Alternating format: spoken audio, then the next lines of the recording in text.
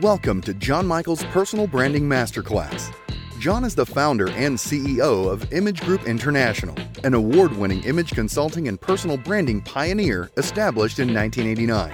This podcast will bring you old-school wisdom, inspiring ideas, strategies, and hacks for the new tech world.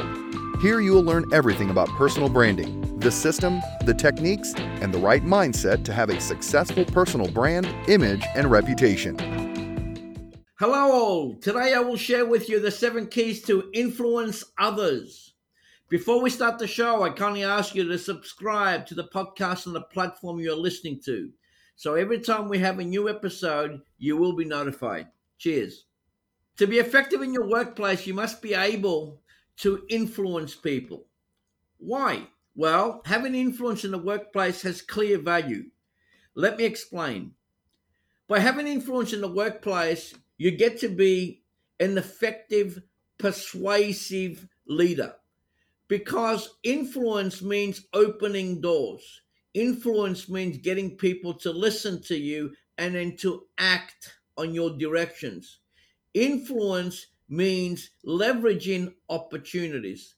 Influence in the workplace from the perspective of getting things done and getting effective results and great projects and great delivery for your clients, etc., is all based on you having influence. Because if you have no influence, means you have limited power. But do not fool yourself. In addition to having influence at work, you also need to be a positive influence. What that means is the energy you put out affects others positively. In order to be a positive influence in your workplace, you must strive to put out a positive energy with all those you interact with. Doing so will improve your relationship with your team, with your colleagues, and of course, your clientele, and ultimately present you as an approachable and effective leader. So the concept of a positive influence is all about communicating with resonance, communicate in a way that builds people up, communicate in a way that specifically gets people to not only listen to you, but potentially follow you. That's the power of positive influence. It's more important than ever to be able to communicate and command influence because of the increased pressure of the workplace and the marketplace on getting results. It all comes down to your approach. I will share with you 7 key areas that I believe will help you influence others. And the first one is, straight off the bat, is visual influence. And what does visual influence mean? It means about the power of being packaged in a way to win. You've got to really understand that if you don't look the part, people do not believe you.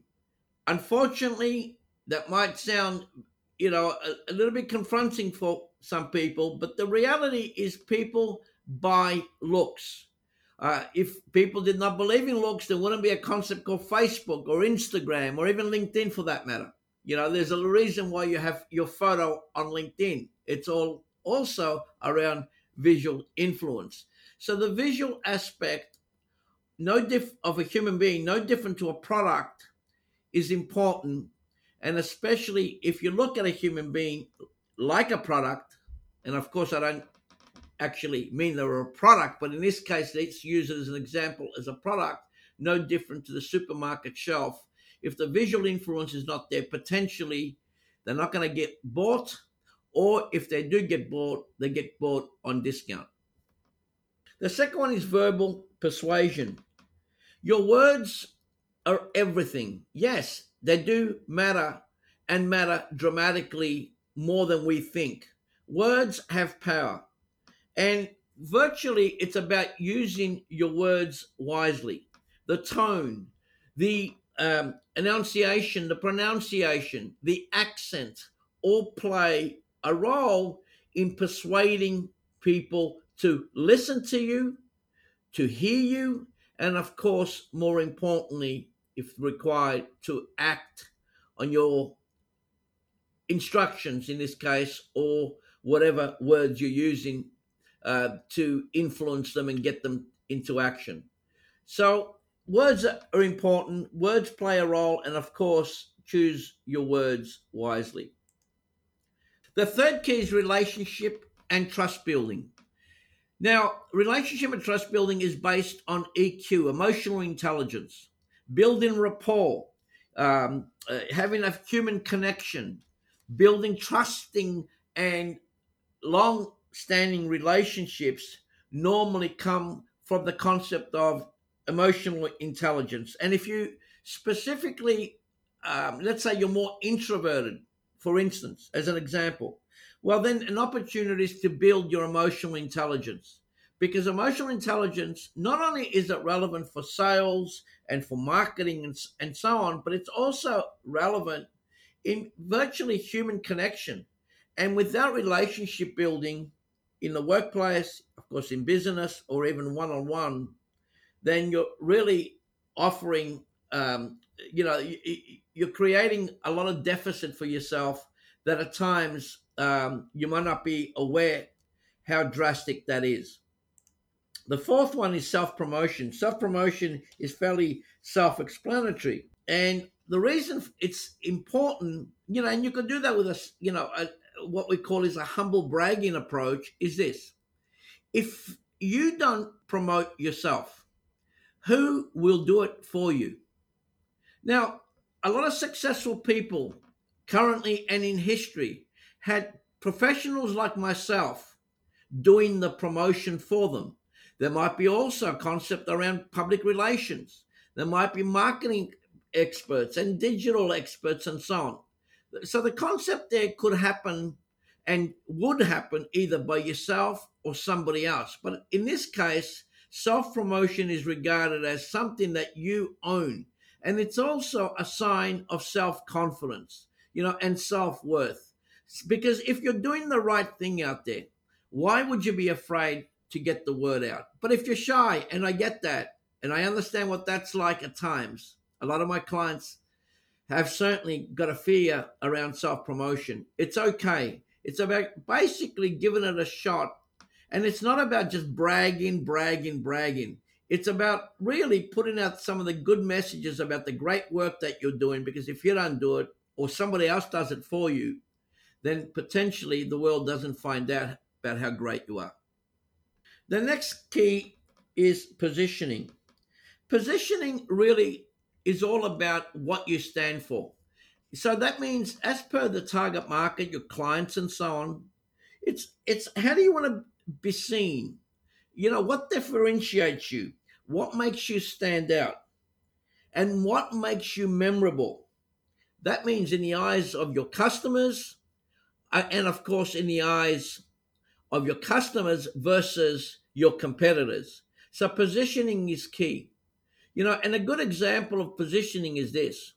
If you want to be, let's say, from a high net worth point of view, a diamond, a polished, well-positioned diamond, there's a big difference to that as opposed to a rough diamond, because a rough diamond will not have the same value. And of course, positioning is about getting that right sparkle in the right market segment so you can get maximum value. So positioning plays a big part, and it's something that a lot of people think about, but at times get fairly wrong. My other key that I'd like to mention is what we call is savviness, political savviness or political organizational savviness. Now, the reality of the world is this: politics are everywhere. In an organization, especially a corporation, less so, by the way, for an entrepreneurial business, but definitely a corporation, a government, even NGOs, political savviness is essential. Why? Because people are there for their careers. And what happens is, if career is number one, and that's all you've got, you need the political skills to survive. In the world where competition is virtually unlimited, and of course you got the pressures from an economic point of view, or from a COVID perspective, with more competition for particular jobs, etc., then political savviness is essential, more so than in the past. Because what happens in desperate times is this: people definitely become desperate. What does that mean? In desperate times, people become more political. So backstabbing increases. Reputation damage type of campaigns increase, and so on. So what you want to do is get sensitive to the concept that times politics exists. Do not go in denial around that, and get more politically savvy around that.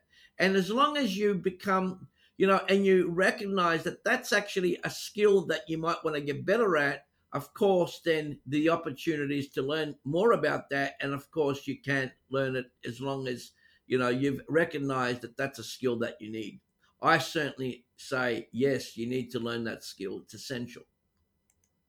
And finally, the last key is leveraging connections and networks. What we call is creating allies. And the best way I can describe this is really about chutzpah. It's about, how are you building the relationships, the networks? Because without the networks, life becomes hard. So let me give you an example. And I've been quoted on this before. Give me a person with all the connections and is not that sharp or even that intelligent, as opposed to the guy or gal that's got all the intelligence and so on, but is not connected. What does that mean? Well, the person without the connections will need a long time to build those networks, and of course, in the meantime, lose many opportunities. With the person with the connections, specifically, even if they are not that sharp, we can make that connections work and open doors, because connections are all about leverage. Where the other poor guy, right, and I say poor without making them feel like a victim, is it takes a lot longer. It's more organic, so meaning it's a lot slower. But the key here is, doesn't matter if you're one or the other. The key here is to recognize that connections are everything, and leveraging your networks open up opportunities like nothing else. Before I finish the show, let me share with you how I discovered the importance of how to influence others. Well, the interesting thing in my experience around this is, it's not like specifically my mom and dad taught me how to learn, the concept of influence, or specifically around, how to utilize connections. I had to learn that through mentors from an early age. And mentors helped me understand that when you understand influence, and the concept of, around influence is also concept of gravitas and connections and chutzpah, like I've just mentioned, then basically the world looks different at you. They look up at you from the point of view, how can we sort of work together with you? And that's exactly what happened to myself. So from that, and I've mentioned before on my podcast, by winning awards and getting to meet some good people along the way, that opened up many opportunities. And of course, media at the same time, that also is part of influence as well. And getting written up by some great journalists out there, getting published as an author, all these are part of influence. So that specifically is how that helped me. And down the road, I will share more about how I have learned more about the importance of influence and how that specifically has helped myself and, of course, many of our clients.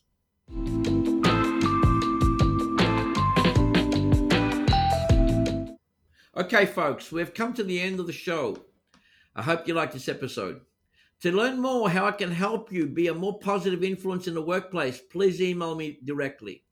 The email is on the description of the episode. If you like this episode, please share it with your friends, family, and colleagues. You can also share it on your social media.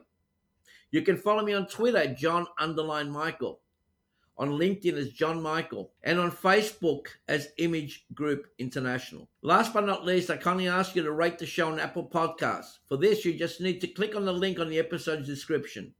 Thank you all. See you next week. Wishing you abundance in all you do. Cheers. John Michael's Personal Branding Masterclass podcast is sponsored by Image Group International, a global team of practical, digitally savvy personal brand and image strategists based in Australia, committed to maximizing your impact, influence, and authority in the business world. To learn more and apply for your personal coaching, seminars, and group workshops, please visit imagegroup.com.au or call 1-800-631-311.